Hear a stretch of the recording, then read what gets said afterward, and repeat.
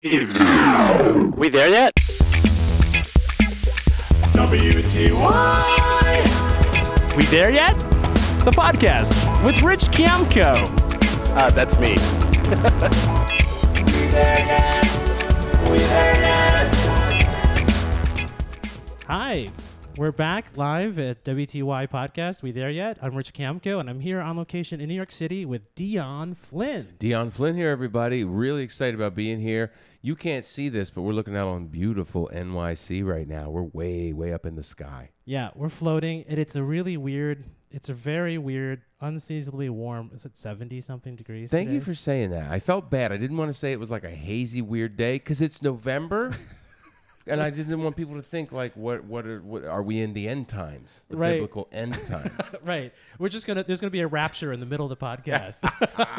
God's coming for us. That's right. Now, for our listeners out there, Dion Flynn is the Obama on The Tonight Show with Jimmy Fallon. That's right, man. I'll tell you something quick. Yesterday, I auditioned for a role as Obama on Person of Interest, J.J. Abrams' Person of Interest, and I got to meet Luis Ortiz. You can look him up. He is the best Barack Obama as far as looks, and it was a non-speaking role. The idea was he was going to come in, there's going to be an assassination attempt, and then they squirrel you out, and the Secret Service dives on you or whatever. That's what I had to do in the audition. I go in, they made me mime like I was being shot at. I was waving at everybody, and then I got the Secret Service dived on me, and then I looked around, and then I got shoved back down. I had to act all that out. But anyway, this guy, Luis Ortiz, he looks frighteningly like Barack Obama. Right. And I felt I didn't even want to audition because I look like if Obama had a baby with the Grinch. That's what I always like to say. Or if Obama had a baby with a Geico caveman or Frankenstein, because of these caterpillars up here. But I'm the funniest. I am the funniest and smartest Obama. No, I mean there's only like 5 of us, the Barack Obama impersonators. But it's the sound of your Obama. If I was so excited to have you on the podcast, because the sound is almost, you have to do a genome test to see if it's a different person. Wow, I really appreciate that because it's something I labored over for a long time. I was worried about it. When I was doing characters on Late Night with Jimmy Fallon, I did like 12 characters I counted up, and I don't know where my eye focus should be. I don't know whether I address the patrons of the podcast or to talk to you. You can just talk to me, and they're just peeking in on us. Yeah, okay, so it's like so I'm looking at you. Isn't that weird? It's like a weird performative question. Like, do I play to the... I kind of live my life that way. Right. I'm sort of playing to the camera. Right. Do you do that? You ever notice you do that? What? Oh, when I just pretend it's not even there. I'm Just in your life? In my life? Well, I have to watch myself because sometimes you're like, okay, I'm annihilating these civilians. I should just hang out at this party and let go. Right. I mean, like it's fun, and then it's like, oh right, let's just be here. Will you rant? You mean you will just rant like a stark raving biblical prophet at a party? No. What do you mean? No, but like someone will be doing whatever. Uh-huh. Like if I hang out, because my partner is Anglo waspy Right. Canadian, and we'll be at some event, Right. and it'll be me and then all of his people, Uh-huh. and then no one, like they're all waiting in the foyer for me. I'm sitting in the kitchen, but no one wants to say we're ready to go. I'm like, Right. I'm waiting because we're all going to go out, but no one wants to say we're going out now. So I'm like, okay, how many wasps does it take to say we're ready to go? Like no one, like I'll make a joke about it, and they're all laughing because to them it's ridiculous. To me, I'm like, but no one wants to be pushy. All right, you know what it is? I know exactly what you're talking about. Let's get to the heart of this, and I'll get back to the Fallon late night progression. I'm not ducking that. I know exactly what you're talking about.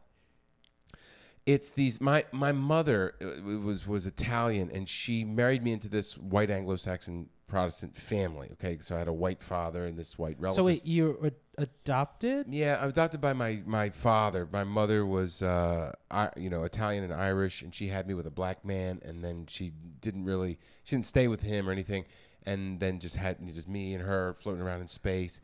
Found a white husband when I was like 2.5, 3 years old. Got married, so I was the only brown kid in my trailer park. That's the name. Trailer park, right? That's the name of my show.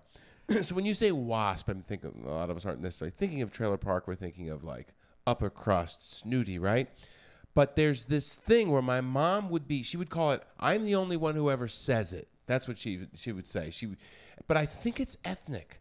I think it's that she was a little more European, a little more Italian, a little more expressive in opera and Tears of a Clown, you know, Pagliacci. Right. And she was like, I'm the only one that ever says what everyone's thinking.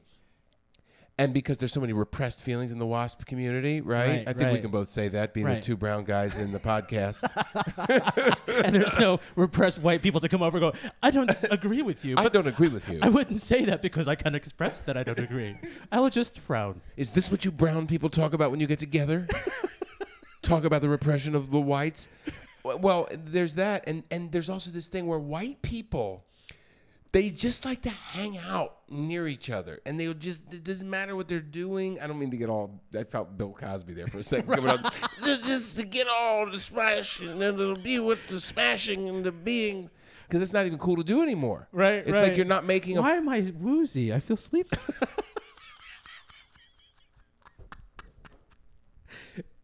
Why do I have Botox in my forehead? Sorry, that's two different references. Well, what's the Botox one, though? Well, that's all. There's all these people coming forward now that have all these Botox things that are saying that. Oh, you know, right. So because, it was, the woozy thing was the actual act, and then No, that one was Botox. clear. That one was very clear to Right. me. Has anyone ever drugged your drink? No, that doesn't happen. I've been drugged. You have. I was drugged. I won't mention any names, but I was at this in this process, in this sort of spiritual journey towards just making my relationships better. And I needed to reach out to someone and say, hey, you know, I was a bad boyfriend. And this woman, I hadn't talked to her in a lot of years.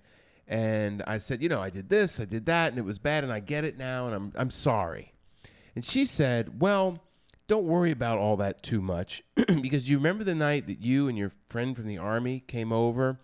Well, I got into my head that your friend from the Army had stolen money out of my mother's, not Con Edison, but whatever the power bill company was out in the West. Got it into my mind that he stole money from my mom's money envelopes. So when you guys came over, you remember those tequila sunrises I made you guys? I put sleeping pills in those. You guys fell asleep. I took your ATM card. I knew it was your birthday, was your PIN. And I went and got the money that I thought I was owed, and I brought it back, put it back in your wallet. You were sleeping. You woke up the next day. You had no idea. This was 15 years after the fact. And I said, well, thank you, whatever her name was. I don't feel so bad. Yeah. She cleared. Wait, she looked at your account, but then what? She cleared you out? No, not at all. She just took just the money she thought my friend had stolen from her mother's power bill money. Oh my God! envelope. And you didn't notice? I had no idea I'd been knocked out. Because I used to drink heavily back then, so I was just like... So you're not sure if it was just drinking or drinking I'm and a roofie? sure now that it wasn't drinking. That was a night where I was put to sleep on pills so that she could take the funds back, took back the money. Oh, but your friend didn't do that. I don't know. I don't know where she got that idea. And there's no way to prove either way. I mean, we could really drag everybody back into it after 25 years now. The $68 For the like $42, I think it was. It was like $40. I think she took two 20s out of my account and was like, left the $2. It was like, you know, the ATMs don't distribute. Now they do, though. ATMs distribute singles. Really? And small bills. Yes. Chase Bank, for one. Some other. You can go in and get money out by the bill. It's $1. It should have been that way all along. Wow. There were times when, there were rougher times when I really could have used just the $1 withdrawal. But now to get, I like to have ones in my pocket for whatever I need it for. Oh, like tips or whatever. Tips. Handing them out to the homeless. Anything else I could say right now that would make me sound egalitarian and humanitarian. As I'm rebuilding the village after the monsoon. There's a monsoon village that I take a flight to, and I just got to have ones in my pocket when I get off the plane. Just what they need to make it rain again. That's right. Good one, Rich Campco. Wow. This guy's into comedy. Yeah, well, that's why I had you here. Make it rain again. That was very, very good. That was, for those of you that were asleep on that one, he's suggesting I'd be paying out ones to these poor villagers, a la the strip clubs that I've heard about, which I do not go to. And that's not just a shout out to my wife. She knows very well I don't go. But there was a time. Oh. Oh, yeah. Really? Yeah. Oh, going to strip clubs? I used to find the weirdest, darkest places. I literally can't go into details, but I just had a flair, taste, a sniffer for the dark side of town. Right. The right. dark side of town. Do you ever find yourself just like, we won't go into specifics, okay? But Well, I remember my first year in New York. I was already out when I was 14, but I had never, I was in a small town, so and I hung out in Chicago, but I was not like living in Chicago. I was still living at my parents' house in the middle of nowhere. where's So, that? Wooddale, Illinois. So it's like Okay. it's way out. It's like 17 miles west of Chicago, but at the Okay. time it was just cornfields.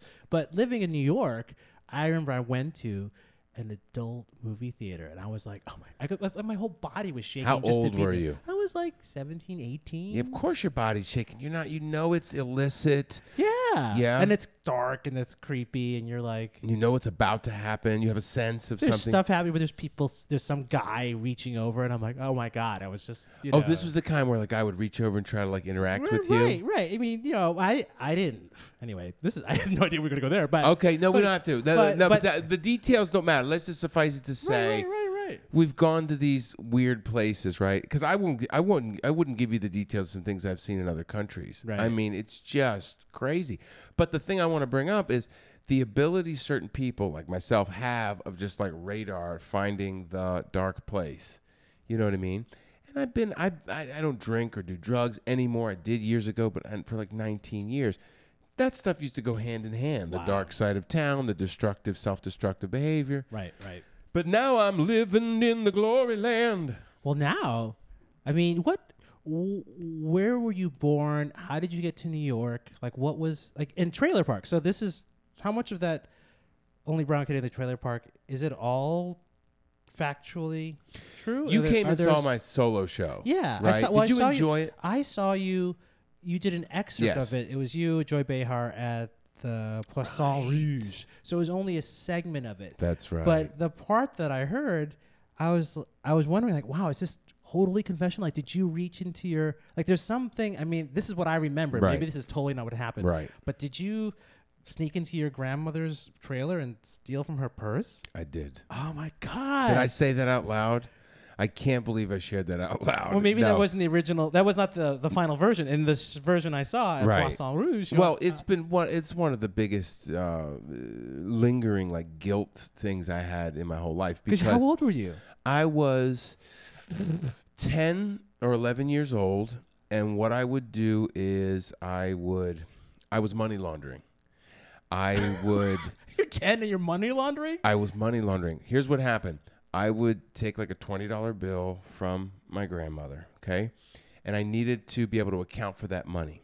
So here's what I did. I took my parents from the trailer, up to the local super thrift grocery store, and I said, look, Mom and Dad, you can help people with their groceries and you can make money. And I would show them, like, here I'm helping somebody with their bags. My cousin called it bagging and begging. He was like putting it down as an activity. Look, you get a quarter and you get a dime, you get a 35 cents or whatever. You help somebody with their bags. It's a little like invasive. It was like the people who in the city want to wash your car hood, you know what I mean? But this was like very rural. I was one of the entrepreneurs of bagging and begging at the super thrift. But now I look back and I think, oh my gosh, it's so, it's the people, I know how I feel when someone comes up to your car window or tries to force you to take a squeegee, Right. But anyway, I wasn't forceful at all. I was a 10-year-old, 11-year-old kid. But the point is, I showed them, here I am making the money. Here's making a quarter. And that's how you made your 20. That's right. And it went a little bit further, the laundering. Then I stole like a $20 bill, let's say. When they weren't around, I went to the bank. I got change in pennies, nickels, quarters, put all that in my pockets, came home, dumped it on the floor, showed my mom that this was how much money you could make. Oh my God. So that's laundering the money, changing the form so that the authorities don't see where it's coming from. Oh my God. Yeah, it's misspent intellect and misspent. That's a lot of energy. A lot of energy. Really creative energy. A lot of channeled creative, in some weird. a wrong way, misguided Wow. energy. Where did you learn that? I don't know. How did I learn to be like that? You could call it resourceful. You could call it devious. You could call it sinful. You could call it, the survival. Innovative. Innovative. I right. mean, I guess it's sort of the same. It's sort of like Yes. a sword that you can use to, I don't know, a hammer. You can build a village, or you can poke your eye out. I don't know. Fire. You can cook a meal, burn a village. Right. You know? It's the same thing exactly. And hopefully nowadays I'm using because I'm very honest now. I'm ridiculously scrupulous down to the penny. You can ask people. It's maddening sometimes how even, Steven, and clear I want to be about things. I think because of that old karma from when I was a kid, and I was just somehow I'd clicked something in my mind that said, I just need what I need, and that's it. So I was, I just saw like my grandparents were better with their money than we were as our family. But you're all in a trailer park, so it's we're all just, so it's all relative, right? But even within that, right? It's like, bitch, don't call me Spanish. I'm Mexican. Some people get really like offended inside the same group, right? And you don't know what the differentiations are, right? You know what I mean? Right. But that's what it is. Like, they were like, they had a double wide trailer. We had a single wide trailer. Okay, so they were doing nicely in those terms, and by that definition, in the definitely in the pecking order of the trailer park. Exactly. They were, because it's yeah. It just like shows you that anywhere you go, there's a pecking order, right? And there's these little distinctions. I used to think of it in terms like I would come to I was in the Army for 4 years. I would go to a new military base. You'll know this from New York City. I would go to a new military base, and I wasn't accustomed to the layout of the place. Okay, now I'd been all over the world, and I run away when I was 17 years old, so I was all over the country. So my sense of what's near and what's far were very different. I arrived at the base. I remember I had a car.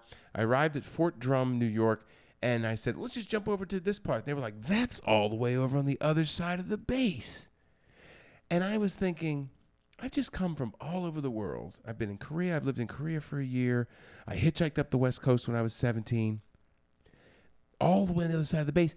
But you feel that when you come to the city. Like, people are like, visitors will be like, let's go jump up to, go to Midtown. Or let's go run over to... And you're like, that's all the way up in Midtown. That's going to take me 15 minutes. Yeah, it's going to take me 15 minutes. You know what I mean? The relative distances. It may not apply to what we were talking about before about the relative distinctions within a pecking order. Right. But I often think of that in the same way. Do you know what I mean? Right. But still, so you started taking the money, you were laundering it. You really want to get back to this. I just but what's interesting is because your creative talent now, you fabricated this incredible story. Right. But you now, I was a writer. You fabricate these characters. You fabricate this experience. Yes. So even though it was, say, this force was used on the dark side when you were a child. Right. Now. That's good. That's a good Darth Vader. Right. But Luke, now. Here, listen to my James Earl Jones. Luke, I am your father. Is that good? Okay, can you forgive me, though? Can you forgive me, father? No, who's talking? I need to be forgiven by my you? father. Yeah, I need to be Luke. Wait, I need to be me, and you could be Darth Vader as my dad forgiving me. Okay, good. And so you need your dad's forgiveness, okay? Rich, I am your father. I have been in the Philippines for these last years, but here I am now. The empire is strong. I want you to join me and come back over to the Philippines where we shall rule. That's like you're telling me to go to medical school. That's the medical school agenda. That's the dark side. Is that where you were supposed to go? Yeah. Now, he's around still, right? My parents, my mom and my dad live in the same house that I grew up in outside of Chicago in Wooddale. 17 miles west of Chicago. 17.2 miles west of the city. Yeah, and my mom was a doctor. My dad was an engineer. They both wanted me to become, either a doctor or you can fall back and be an engineer. Oh, if you if you can't hack it as a doctor, at least you have engineering. The engineer to fall back on. Right. We'll forgive that. Right. It's okay. It's like sort of, I don't know. That's tough, man, because your she's got the ethical high ground on you, and the study. It's a tough one to beat. In terms of mental, like saying, well, screw her, she's a doctor. I mean, it's like, yeah, she's helping people. And they came from poverty in the Philippines, and they made it here, and they, from being a maid in someone's house while you go to grade school, so you could get money to go. Oh, you must feel terrible every time they bring up anything. Right, I'm a pole dancer. That's what I do. I'm a pole dancer. Look at the but comedy. Basically, that's what they're thinking, right? I mean, they love me. It's been a long journey. Right. But it just doesn't register as something that, it's sort of like I'm Mac and they're PC. It doesn't, they love me. Actually, it's funny. My dad did get off a plane in Montreal after they're visiting my partner's family. Yeah. He landed off the plane. He's like, Richard, I looked you up on YouTube. and I saw your comedy. You are very confident. It is very good. Oh, that's And I was nice. I just look at him like, you're not my father. Wow. First of all, you do a very good. What's his first name? Roberto. You do a very good Roberto. I don't mean to give out personal information. I don't want people looking them up in Woodlawn. But you do a very good Roberto Chiamco. Well, I know how to sound disappointed in myself. Wow. That must be the tape that plays That's the all the tape, time. I right. mean, sometimes at least when you're not overcoming it on a good day. Right. But that's the thing. The tapes get planted. And you've caused me to reflect on this. But now I want to bounce it back to you. Did you steal when you were young? Were you dishonest? Well, this is the funny thing. I remember I would stick my hand in the gumball machine at the store. Who didn't? And if you squeeze Right. open those springs, I know. it was Of like, course. and I remember the day I stuck my hand in, and they had that blocking device. Oh. And I was like, They found they out. caught me. They I thought it was knew. me. I thought I was the You only were the one, right? Exactly. So You were that the was one- like the end of an era. I mean, I was such a goody too. My brother was the crazy. He was older, so he was always pushing it, Right. and I'd be the one like, he would be the one to get hit first, and I would be the one screaming, crying, and running back in my room. So it was a very. So he was the pioneer. He was always trying to push the boundary. He was the good boy. He was the bad boy. I was the good boy. Then it was only until I came out. Right. Then he was the good boy. I was the bad girl. He was the good boy. You were the gay guy. Oh my God, it was horrible. Then Did there's you, nothing. Then what are the big? What did you come out? What holiday did you come out on? No, I came out sort of mid-February. Oh, After Groundhog- Val- so like, just- like Abraham Lincoln's birthday or something. Right. During Black History Month, just to confuse my parents, right? Mom, look, Dad, I've got this Harriet Tubman videotape I want you to watch, and right afterwards I got something to tell I've you. been smuggling slaves and men. Wow, talk about the Underground Railroad. Right. I don't even know what that means, but Right. it's No, just- but I was sneaking down to Chicago on my own Underground Railroad. there it was. See, it all comes full circle. I lied to them. I didn't know I was going to. I was going to this gay youth group and getting support, and that's what. gays Like a did. Christian youth group. No, a gay support group in the city. Oh, I see. Because there was some TV show, those ABC show. The irony is that Martin Sheen played the homophobic dad who had to deal with, this kid who comes out. Really? Is that like an actor? Marlo Thomas was the freaking out mother. Wow, she was like, no grandkids. I Right, don't get to cuddle anybody. But now Martin Sheen's with Frankie.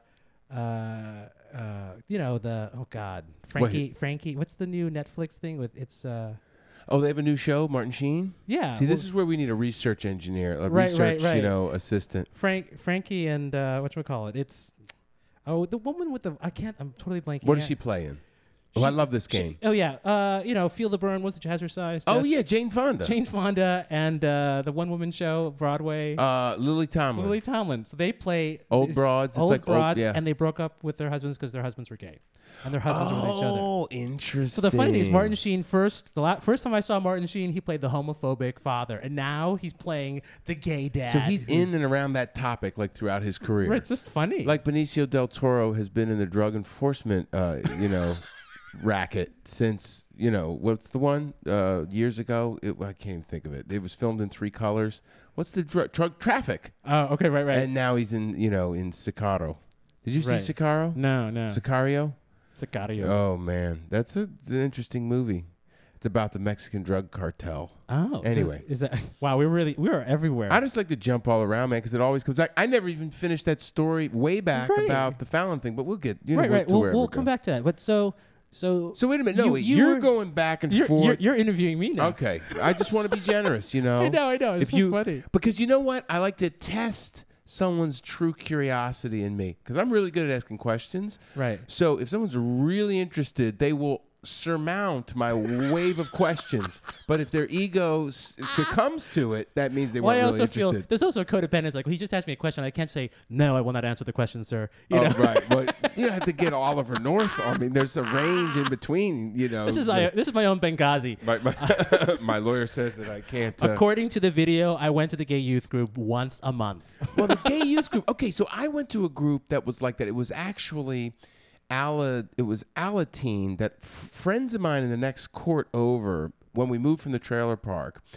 they were going to Alateen, and I just was friends with the kids, and they took me to this Alateen Oh, meeting. like a teen It's like a support. teenage meeting for people that have alcohol problems. My parents did not drink, but my parents, you know, on my mom's side, definitely drank, you know, and it was a problem, it was an issue. And so that meeting helped me. It was like if the medicine helps, you might have the thing. Right, that right, kind of right, thing. right. And I went to those meetings and I felt better after I left. But that was only but I know what you mean by going to these like surreptitious, furtive little meetings that somehow help. Right. You Well, know? that gave me the courage to be fully out and all that. But I want to come back to you. All right. So Hey, this was happening. Hey, it will come back to you. Go ahead. Hey. That's a gift I have. Dun, You- dun, dun, dun. Any Dun, fr- dun, dun, dun, dun. Dun, dun, dun, dun. Uh-oh, we have a royalty to pay that we just sang it? I know it's right. Well, but no, that's fair use because it's for educational purposes. Oh, okay. We're gonna teach you Tell something that to your about grandma and her person or double wide. right or so, double wide so purse. now, so this was a skill you had, but how did this right, get into stage? And how did you right. become Stage. this comedic actor, Okay. comedian? Like Let what? Because you're in a trailer. Right. How did you get here? Because that's It's ridiculous. You know what, Rich, and I think you could probably verify this for me. It's just in you. It's just born in you, the desire to perform. Here's what I was doing. We would have Thanksgiving in the double wide trailer at my grandmother's, and my cousins will tell you to this day, I was leading shows, plays. We would do historical dramas about the pilgrims coming over. I would So the lead- revisionist version where they would be loving and make, Well, they were black. They were black. The pilgrims were black. At least the one pilgrim was. Did you give smallpox blankets? Who's that? We did. Did you rape the women and then take their land? Oh my God. No, I mean We- you're like little kids. It was No, just all happy. It was all innocent and happy. Like I would read from my little encyclopedia, like what happened. My parents definitely were big into making sure information was in front of me. You know, I had the Funk and Wagnalls set of encyclopedia okay. from the grocery store. Yeah. You get the A one week, you get the B next week. You know what I mean? Right. So I had those. I had the Tell Me Why series. Anyway, I would lead these, and reluctantly the parents would, stop talking and turn around to watch whatever show we had cooked up. You know what I mean? And there's always like one uncle who just didn't want the show to go down. And that was always the guy I was trying to win over. Right, I was right, like, right. The that's heckler. all right, You got- motherfucker. You're going to be the one I'm going to make laugh. You're going to be the one I'm going to make like me. And I won't say which uncle it was for me, but he definitely did not want these historical revisionist dramas. Is he alive now? Does he He know is alive. what you're doing with your life He now? is alive. He is. But see, that's a really tricky question. For me to say any more about that will give away exactly who it is. Oh, but I'll okay. just put it this way. When I visit, and I love them now. I love his wife. This is my aunt. I get a sense that he loves and approves of what I'm doing, but he's not actually in a place where he can totally communicate that. Right. So now everybody knows who it is. So there it is. No, but I guess there's nothing wrong with saying, yeah, at one time, maybe he didn't even feel particularly against us performing, but I felt like he was. But also it's your thing is like I need you to I need to get all 3 cherries in your eyes. I need to get Right, bing, bing, right. bing, bing, bar. That's I want right. everyone to Right. Well, at least at that point, and I have to say that has changed. There were some very key moments in my training and development as a performer and I've had one of them recently, a breakthrough. You know how you have a breakthrough? Tell me about one of your breakthroughs. Like, no, really, like where you're like, wow.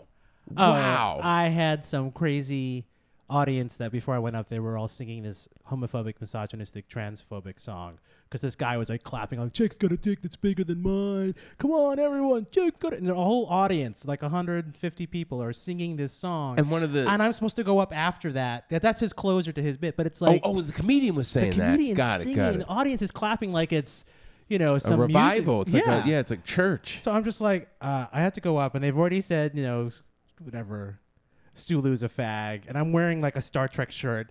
I'm going on stage, and I'm like, oh great. This is a very small, it's North Central Connecticut, so it's very kind of rural and white. And I get up there, and I was like so scared, but I couldn't not do it, Right. Because I was already subbing for one of my friends. She was Right. sick, so I'm like, I'm gonna do it, just go, and I'm like shaking. And I get up there and the microphone falls out, like it pops off. The thing, they're all like, perfect. woo! And I'm like, I put it on 1 2 1 2. I'm like, hey, surprise! I speak English, and the audience starts laughing. I And I looked around and I just said, and I was so scared. Of course. And I'm like, I said, even the dishwashers in this place are white. Get used to it, you know. And I just sort of like called them on it. Nice. And I just kept going and going. And Good. by midpoint of the show, they're like, one person yells out, "We're so happy for you." I'm like, a half hour ago, you were wanted to lynch people like me and sing a song about Wow. it. And See now, how fickle people are, the sheeple. crazy. But I walked out of there, you know, with them totally eating out of my hand. You know what? And that was my game changer moment. I thought, oh my God, that was the scariest room to do, and now they love me. That was transformative moment. Transformative. You see what I'm saying? Right. No, maybe not. So what? No, wait. Let's double back here. No, because there's a couple things now. We could do a podcast together. That's it, man. Listen to this. I get it.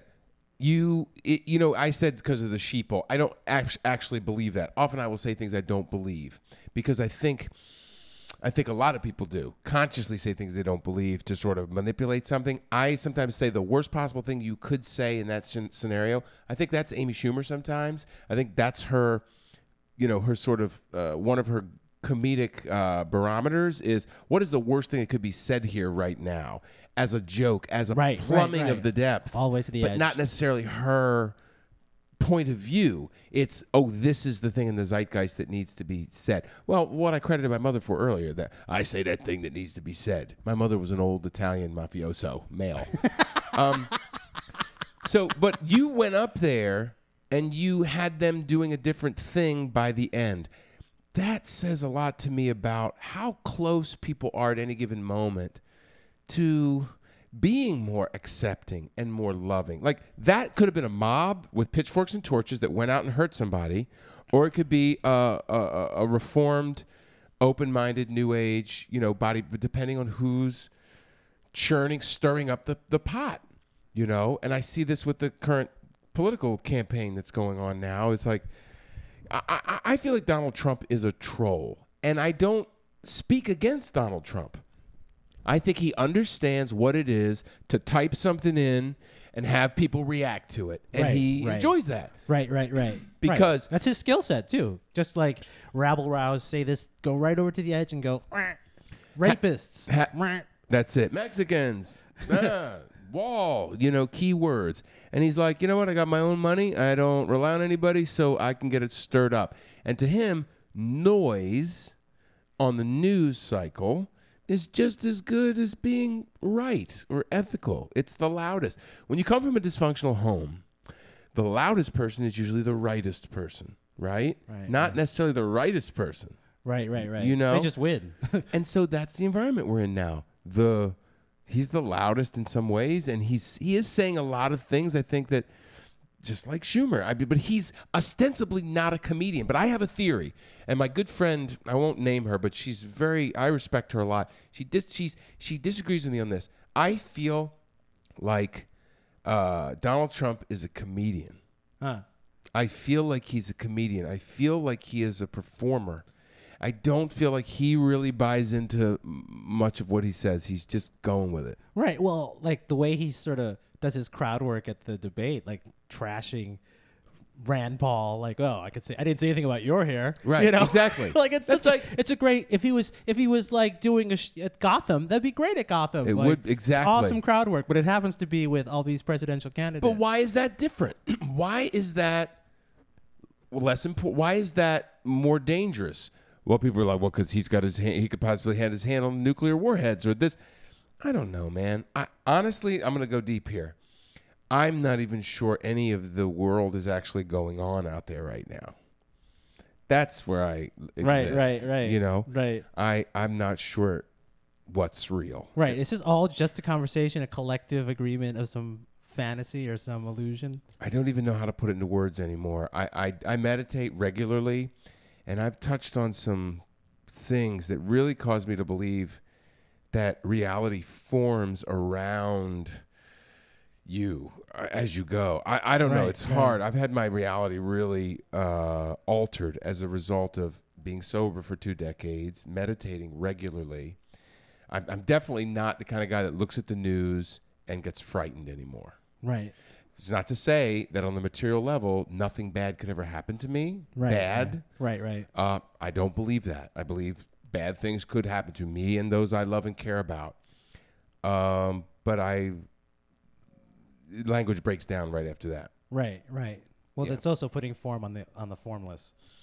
Yes, and I think that's really. It's almost like there's if I could imagine it animated, it would be like we're walking, and it's I can't even do it. I can't do it. I'm not going to go there because I don't know what reality is. I really don't know what reality is, Rich. I don't. I don't know if anybody does. So then there's story. So you came in, told a different story when you went on second. Right. And this guy was telling. Right. Were you guys doing anything different?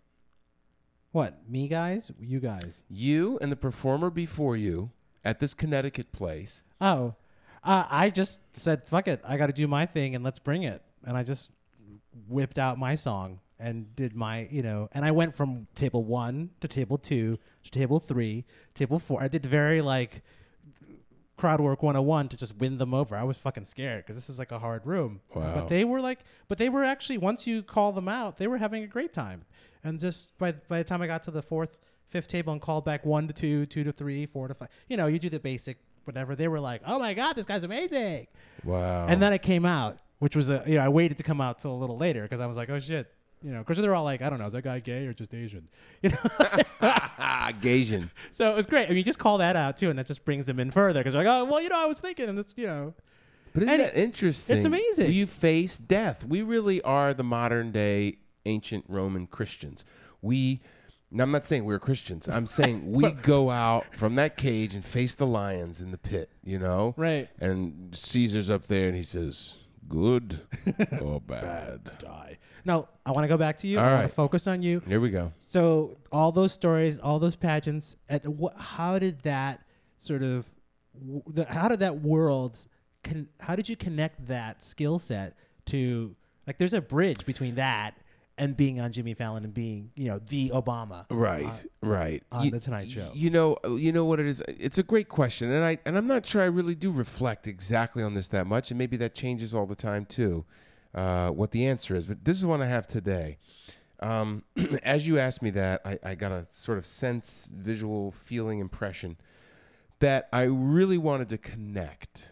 I really wanted to do what we're doing right now, which is we're sharing and we're having fun. We're going back and forth. And I love that. I really do. There's nothing better than this. And I wanted that. I didn't know how to get it. I didn't know. I grew up in a time and then a particular maybe family strain where everybody kind of went to their own comfort corner. Whether it was food or whether it was, sex or whether it was drugs or pills. I saw a lot of that, in my neighborhood and stuff. People had their own thing that they went to for comfort. And the coming together was often this sort of like sun-shy, grumpy, you just pulled me out of my thing. What do you want? Connecting. So the connecting that was happening was often grumpy. And you're pulling me out. Well, let me get back to my thing. And they go back to their thing.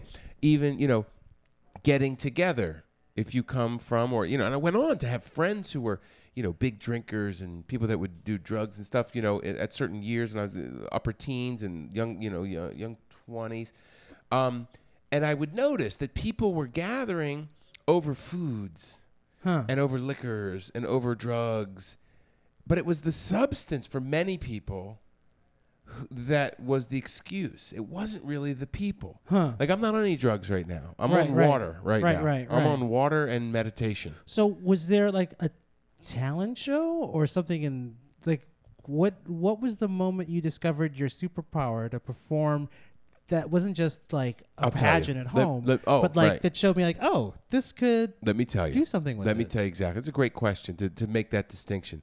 There's a couple of things.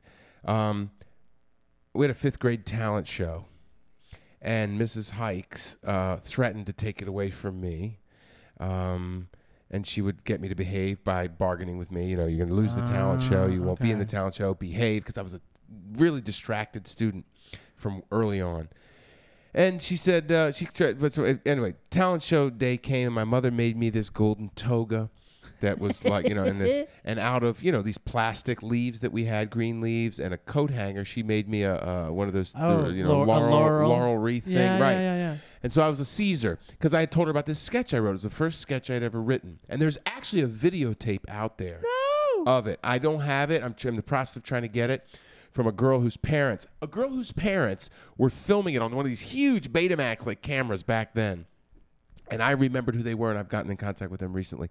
Anyway, so she said, don't improvise. When you're on that stage, do not change what you rehearsed. And what it was I'm in this park, and I'm a statue, standing there in the gold. That's why my mom made me the gold lame toga and the little belt to cinch it with. And my mom was very crafty with that stuff. So I'm standing there, and the idea is Harry Rebstock will come in to sit at the bench that's at my feet. I'm a statue. And I'll tap him, and then I'll change positions, and tap him. He looks up, and I change positions and freeze. Tap him, I change positions and freeze. And he's like, wait, just a second. This statue's moving. What's going on here? It's a very Hal Roach, like, old-time, single reel comedy stuff. Right. And so then Mark Rosenthal comes in, and he's the next guy that comes into the park, and I tap him, and then I change and freeze, and then they start to think it's each other. Right. Turn them against each other. They run away, and I get the newspaper that they leave behind, and I sit down on the bench. And that was my sketch. But Rich, when I came out in front of the 5th grade auditorium full of 4th and 5th graders, and I began to do those hijinks. Now, Miss Hikes is on the side. She's pregnant, okay? And she says, do not deviate from that script. And that's all you want to do now is deviate. I will kill you. And she's the feral mother creature, so she could do it. And I don't know that I consciously wanted to deviate right then, but when it was pandemonium, they broke out and they were so excited. The kids were so excited that I was interfering like this with these patrons, these adults. They were playing adults. And that I was interfering with these two guys on the bench, and they just went nuts. So I just took over. The thing that causes us to be the guys with the microphones at one lighted end of the room in comedy started, I think, that day because I saw the power that was happening. And here's what happened. I took off my gold belt, deviated from the script. That wasn't in there at all. I held it above my head, snapped it 2 times in the air, and I said, do you want me to strangle him? And they go, yes! Yes! Yes! They can't take it, and the bloodlust from ancient Rome, and they're like, yeah! These are 5th graders? 5th grade, 4th and 5th graders. And that answer surprised me. And over to the side, Miss Hikes is like, you get down from there. You get down. And what I realized was this. Just when you think it can't get better, it gets better. None of the teachers that are standing semicircularly around the back of the gym, none of them know that I'm deviating from the script. They have no idea what was scripted, right? That was something done privately in the classroom. And I am in charge of William Paca Elementary School because no one can stop me. Right. Miss Hikes is honoring this ancient tradition of don't interrupt the performer. She can't walk out the 12 feet. She doesn't want to expose herself. Right. And I realized that when you are center stage, no one can, the angry woman in the wings cannot get to you, or whoever that is. Right. The angry uncle or whomever, they can't get to you. You are in charge. Wow. And I was running. You're like in the vortex. I was in charge of the school. Right. Do you realize that? Right, Nothing was moving forward until I decided to stop improvising that skit. So you had your hit. That was your hit. That was in your blood. It was like, that's it, man. I'm done. This is what. Can you do this? I was just like, can you do this for a living? And then this group came to my school, and they did a 2-person Wizard of Oz with just like a clothes rack and a hanging piece of sheet, and I was like, oh wait, people do this. Right. People do this. Wow. I like it. Wow. So then you were like, I got to figure out how to do this. I got to figure out how to do this, man. Who's doing this? You know what? It's honestly, it's looking back and writing the story. Every bit of that is true. Right. Writing the story, I have more Wait, clarity. did you strangle him? I did not. No, I just threatened to. And then they were just like, yes, yes. And then we just, eventually I got us back on the track to the script, and then they got off, and then I took the newspaper, snapped it, and then I went to go face Miss Hikes, who I'm sure. Do you remember any of that? I don't. You were probably so peak. It's one of those high peak moments nothing where she said could have harmed you? There's other moments like that in my life. I won't go into it, but I snuck out and bought candy that we weren't supposed to have when I was in basic training, and I brought it back to the soldiers. Oh, right. I brought that In the back. story, I remember that. Yeah, right, exactly. That was in that story too. And that's another example where this peak moment happened. The drill sergeant caught me. Why do you have this candy? And I showed him my stretch marks and my belly from having lost 100 pounds and whatever. And I can't remember what happened after I got back to the guys in the barracks because I'd collected their money and went out and got this candy. Anyway, whatever. But I'm relating it to the peak moment, and you can't really remember exactly what happened right afterwards. Right. Well, it's all a blur because that huge explosion, like your body is just trembling from that rush. The adrenaline. That rush. The rush. I was in charge of the school. Right. For real. Right. How long could I have kept it going? I don't know. Right. But I'm probably still trying at some level. And there's that thing when you're that young, the first time you feel like the whole universe, like you step right on that spot in the vortex, and the whole universe is flowing through you in that moment. You're Yes. like, there's something Yes. beyond just me, but I'm connecting to it. There's like, Yes. and you Yes. almost can see. It's like you're standing in one spot, but you can. I don't know. It just changes your whole perception of reality. Well, it's just I go back to that moment with you in Connecticut, and not only are you there, I call it the pitcher's mound in the World Series. Right. All the confluence of all that energy, the Christ point is what I call it sometimes too. It's like the confluence of all these listeners and watchers and power, and you're just like channeling it. You're just like you just said. I couldn't have said it better than you just did. Anyway, so yeah. Yeah. Oh, and you're at that moment, and you change the polarity of what that energy was. You know, you can be Hitler at that point, or you can be Gandhi at that point. Right. What are you gonna do? Bad boys. Oh, what you gonna do? What you gonna do when the Christ point comes to you? Well, what are you gonna do with all that energy when you get it? You know. Right.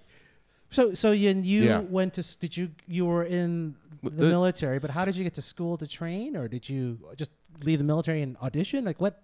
Yeah. Got you to New York to I do that? performed a lot in the military, actually. I was in the Army for 4 years. I was really a terrible soldier. I got in so much trouble. I just wasn't a good soldier. I remember I realized how self-centered I was when I was in basic training. There was the head drill sergeant. Just imagine Mickey Rooney, but like a little bit on steroids and but always screaming, right? This little drill sergeant guy. God damn it, you goddamn soldier. Little white guy. He was like a fire hydrant.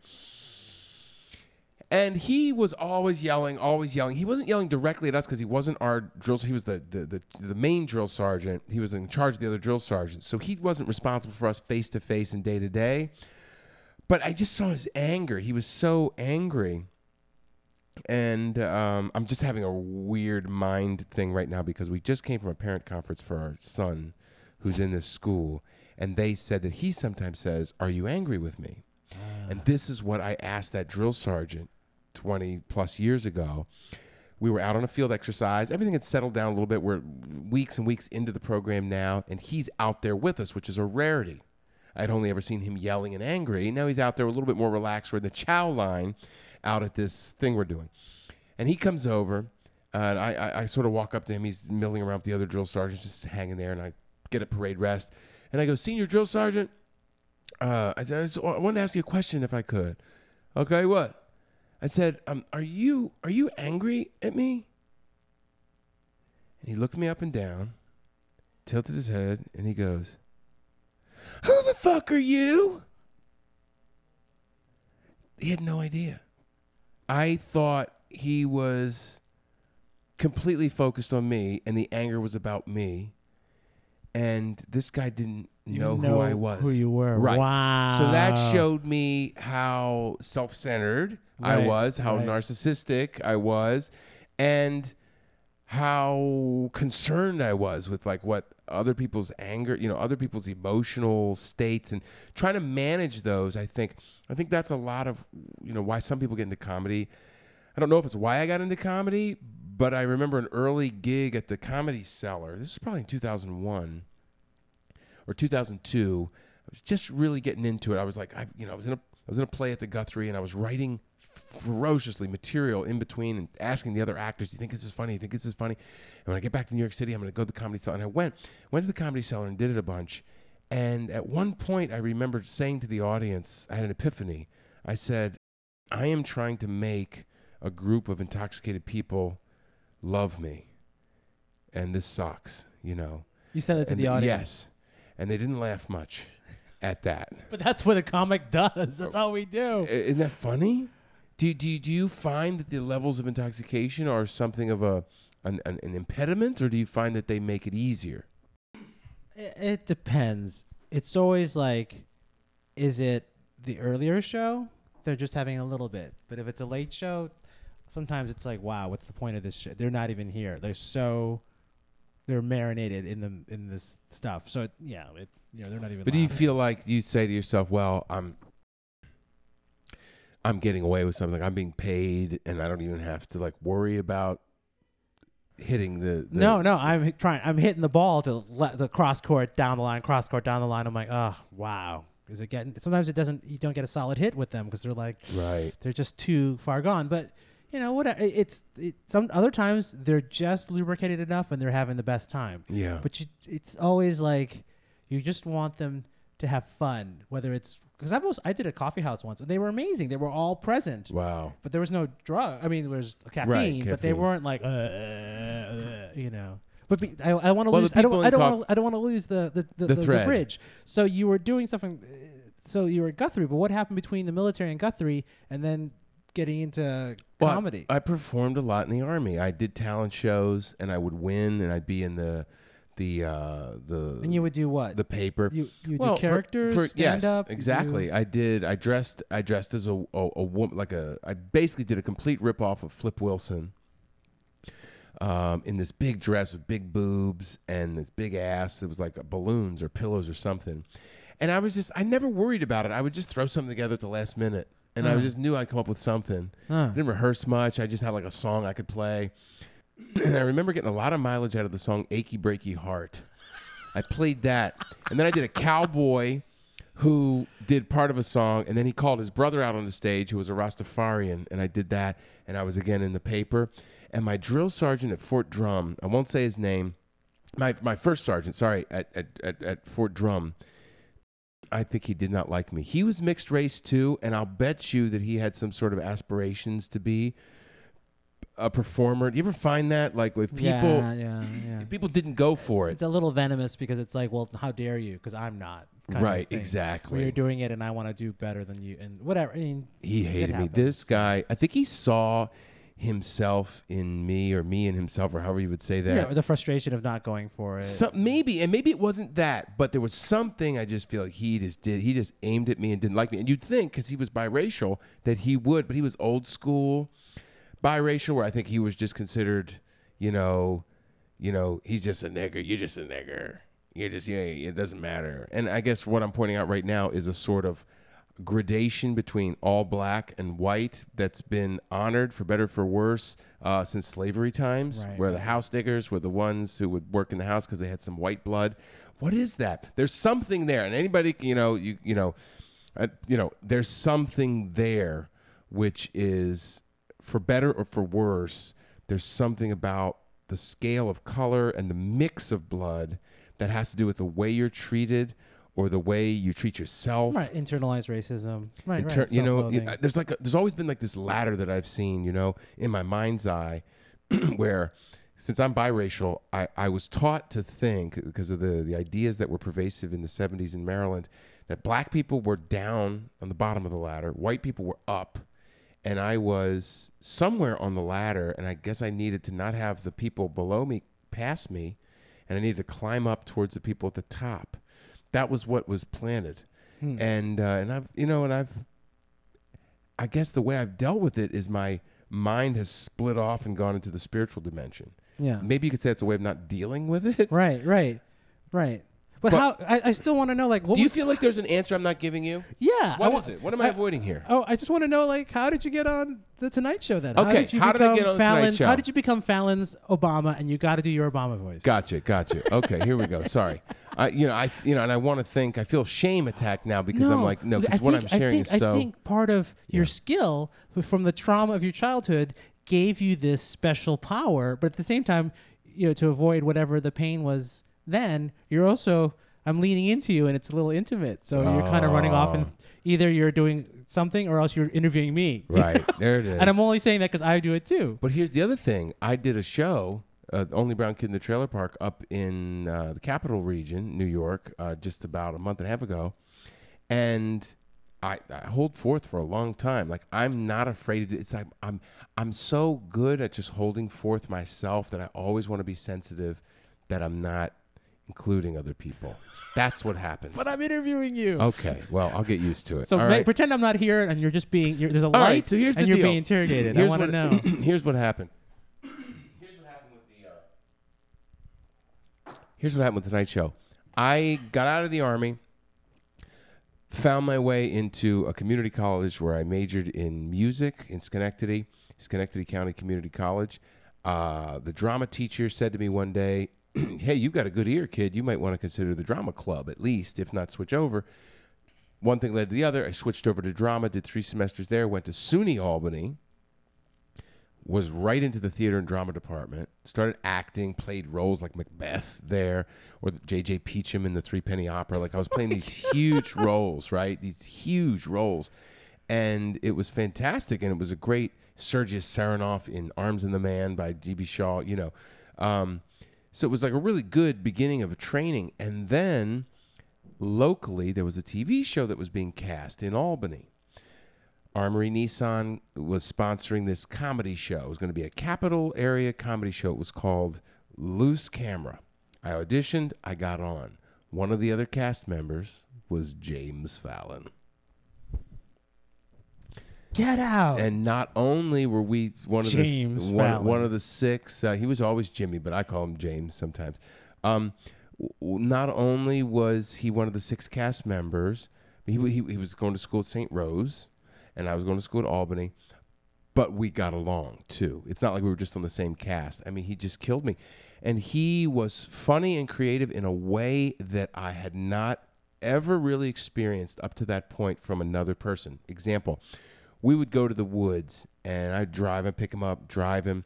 We went to the woods, and I brought a bag full of novels, and I would just read a sentence. He would read a sentence. I would read a sentence. He would record it, and I have a tape from way back then. And just, read a sentence that was funny and try to make the other one match it with intentionality or a thing. And we just go and go and go and go. Wow. Yeah. And he loved a cappella music. I had Spike Lee's Doing It a cappella. He had Spike Lee's Doing It a cappella documentary. He's the only other person I knew that had that. So it was just like we had gathered the same little pieces of creative and cultural stuff that just made us buddies. We watched the O.J. Simpson car chase together. Oh, my God. Isn't that crazy? Isn't that funny? But he was a great guy. And let me tell you about something. Everybody respected Jimmy back then. He was so popular. Always had star power. Everyone loved him. The girls, the boys, everybody loved Jimmy. And he was just hilarious. And I tell this sometimes in my Only Brown Kid in the Trailer Park show. One day, like many days, when Jimmy and I would say farewell for the day, one day he walked away. And he walked away, and he's about like 100 feet away, and he was about to disappear over the rise in the street. And as he was walking away, it was pretty far at this point, he began to do this really exaggerated pimp walk limp, right? And he's facing the other way. He didn't look back to see if I was watching, and that said one of two things to me.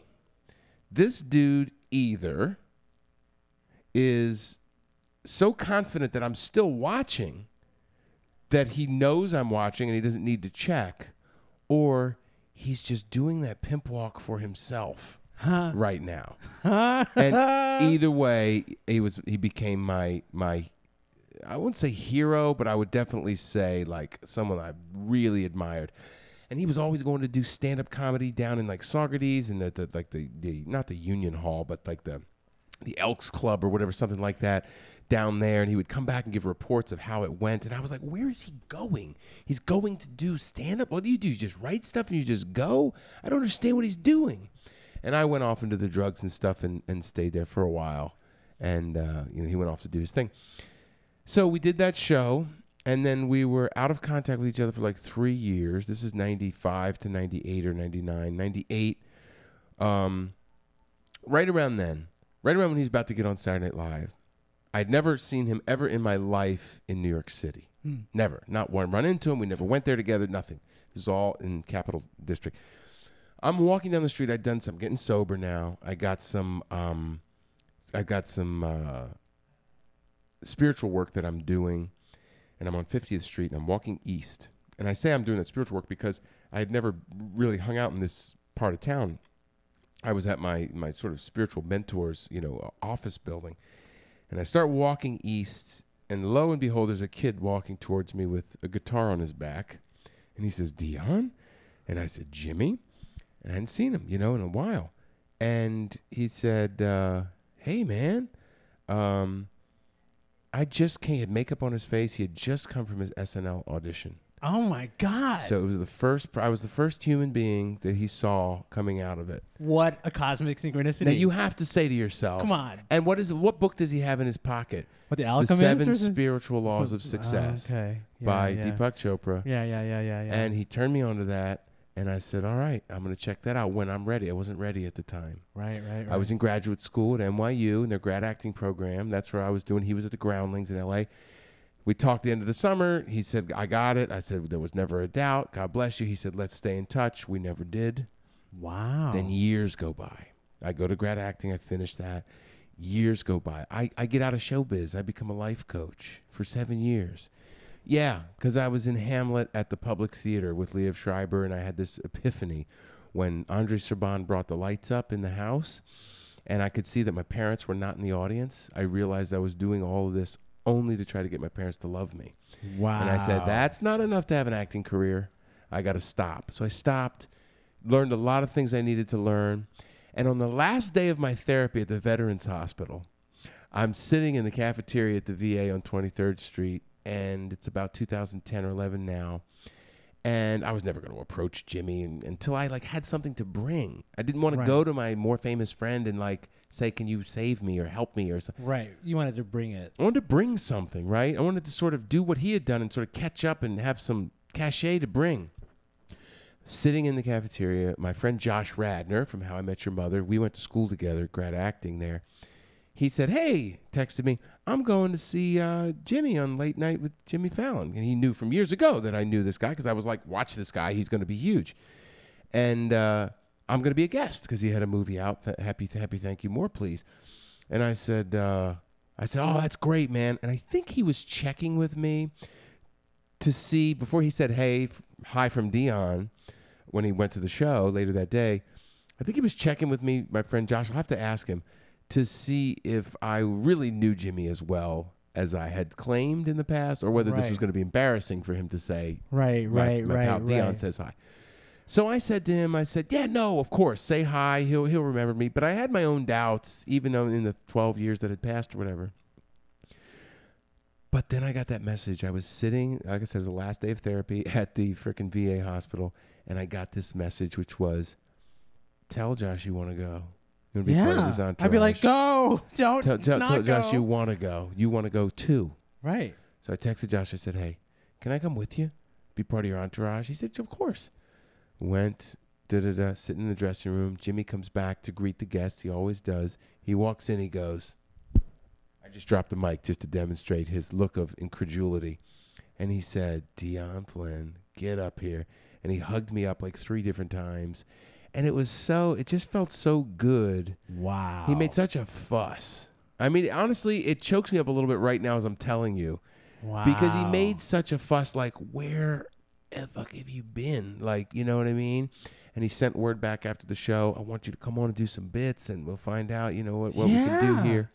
Oh my God, I'm going to cry. It really was just a sweet guy, and everything you think that you know about him by what you see. Talk about a loyal, good dude. I love him. So anyway, I was doing 12 characters, and then one day somebody said, you kind of look like Obama. Why don't you come and audition specifically for that? And I did it. And I was working on Obama's voice. I was like, how do I do his voice? He smokes cigarettes. He has smoked weed in the past.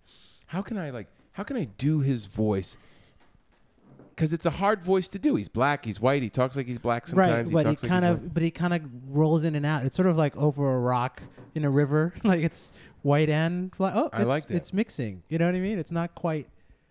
He's not like a Jesse Jackson. You know? No, he's definitely not. You know, and I knew there was that creak in his voice. I listened, so that weekend, getting ready for the audition, I listened to a bunch of podcasts and just his voice in my ears.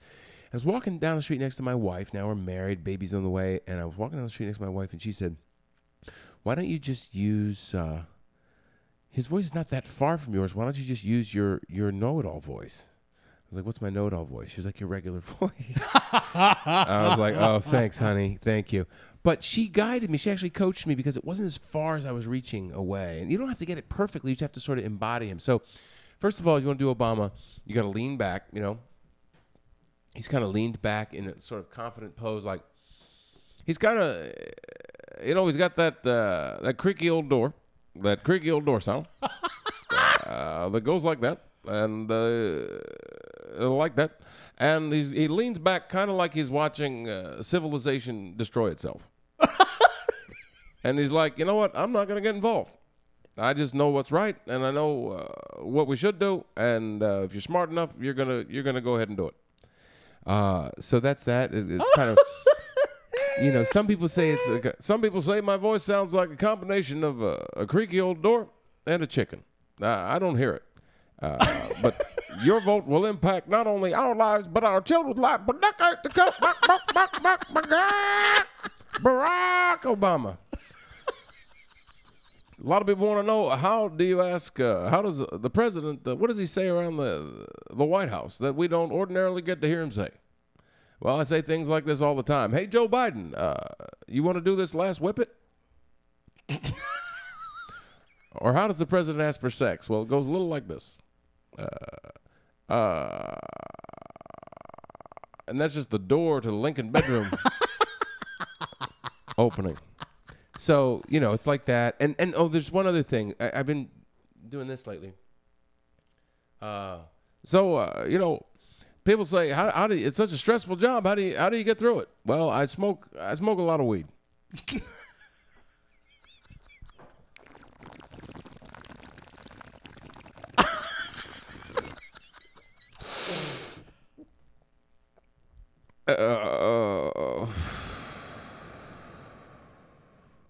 You know what I like? Oh, God. That was a good one. I like to, sometimes I just like to sit here in the White House basement and just turn on my black lights and stare at my Pink Floyd posters. You know, I try to blow the exhalation, the pot smoke into a towel. I'm the most powerful man in the Western Hemisphere. And I got to blow weed smoke into a towel.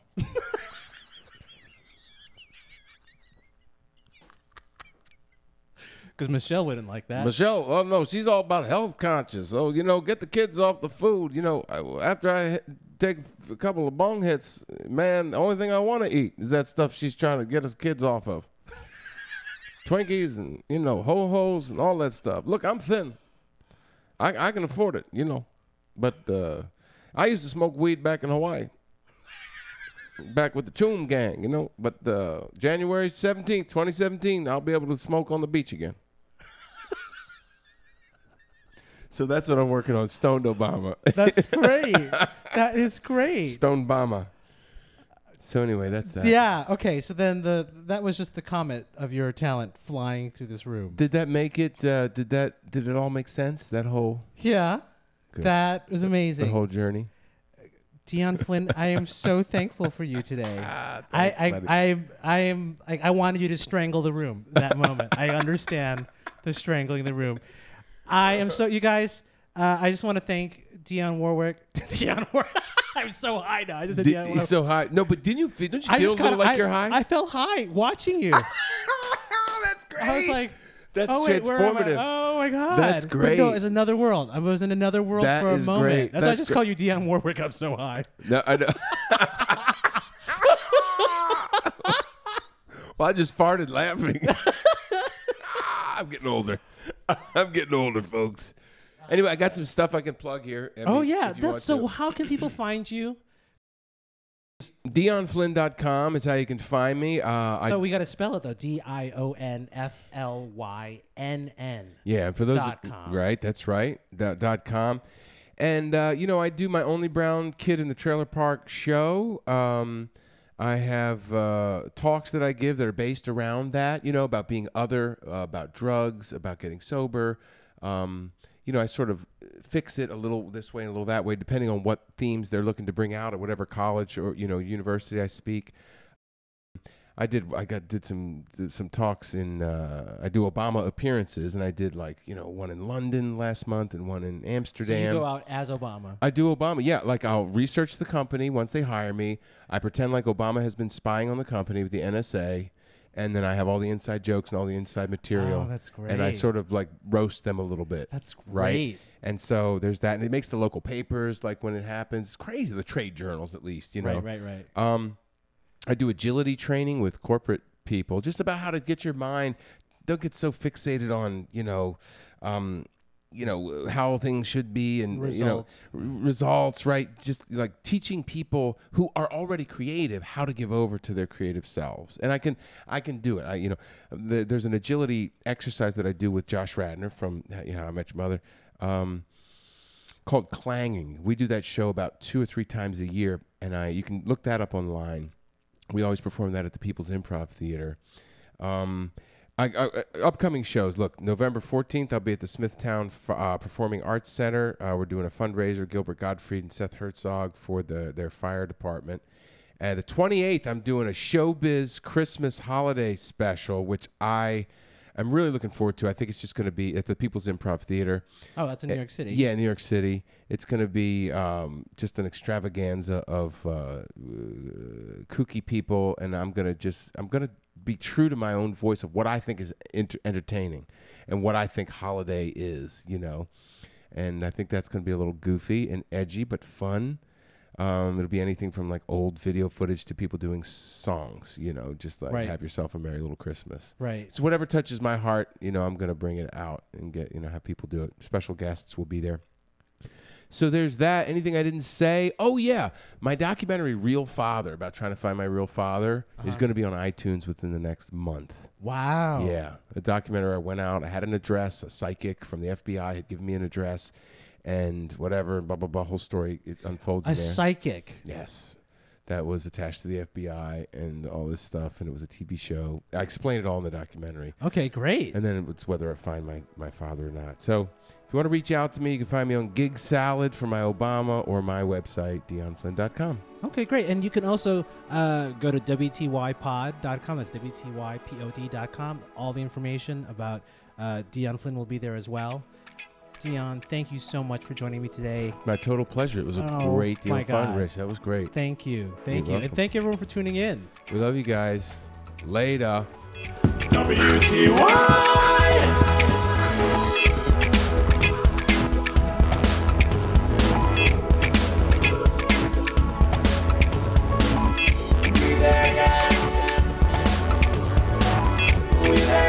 It's a comedy journey.